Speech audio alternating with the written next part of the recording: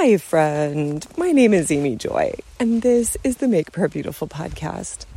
The day that I was set to travel to Colorado, my sister sent me a text and said, the water heater alarm has been going off in the end, it went off for an hour and a half, and she couldn't figure out how to turn it off. It was, I would say, pretty traumatic. If you've ever heard a water heater alarm, it is loud and insistent, and it is not meant to be ignored. So, very intense.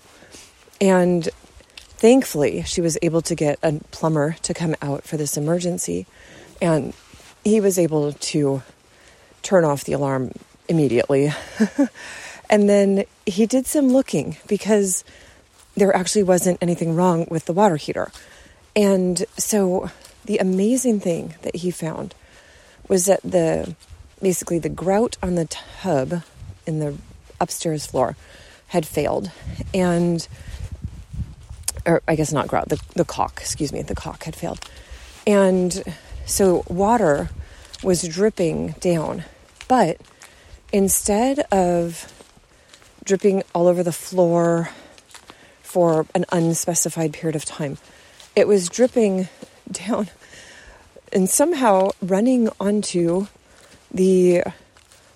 maybe the top of the water heater, and then it would just fall down the water heater into the metal pan where it was collected until there was enough of it to make the alarm go off the day that we were all coming to Colorado. And so there's like a preciousness of the care of, that there's not just water damage all over the place. But what was fascinating is the plumber said, since I'm here, let me just take a peek. And for some reason, he looked at the pipe that was exposed right above the water heater. And he said, oh, you have a disaster waiting to happen right here. And in about an 18-inch section of copper pipe, there were 3 spots that were about to develop pinhole leaks, where the copper, it's like little piles of green basically had emerged from probably just corrosion or whatever the word would be. And he said at any point, those would become pinhole leaks. And once they're a pinhole leak, then the pipe bursts. And then even when you turn the water main off, all of the water in the system drains. And so then you have a real problem on your hands. And so he went and he fixed that. And it was just, horrible timing. My sister had plenty of other things going on that day besides coming to the airport to pick us up. But there was such a grace to be able to not have to deal with her basement being flooded while all of us were visiting, or at some point after Christmas, after all of the excitement, and then you not only have no family still there, but you have now a flooded basement. The number of other ways that this could have been horrible was such a sign of the Lord's preservation.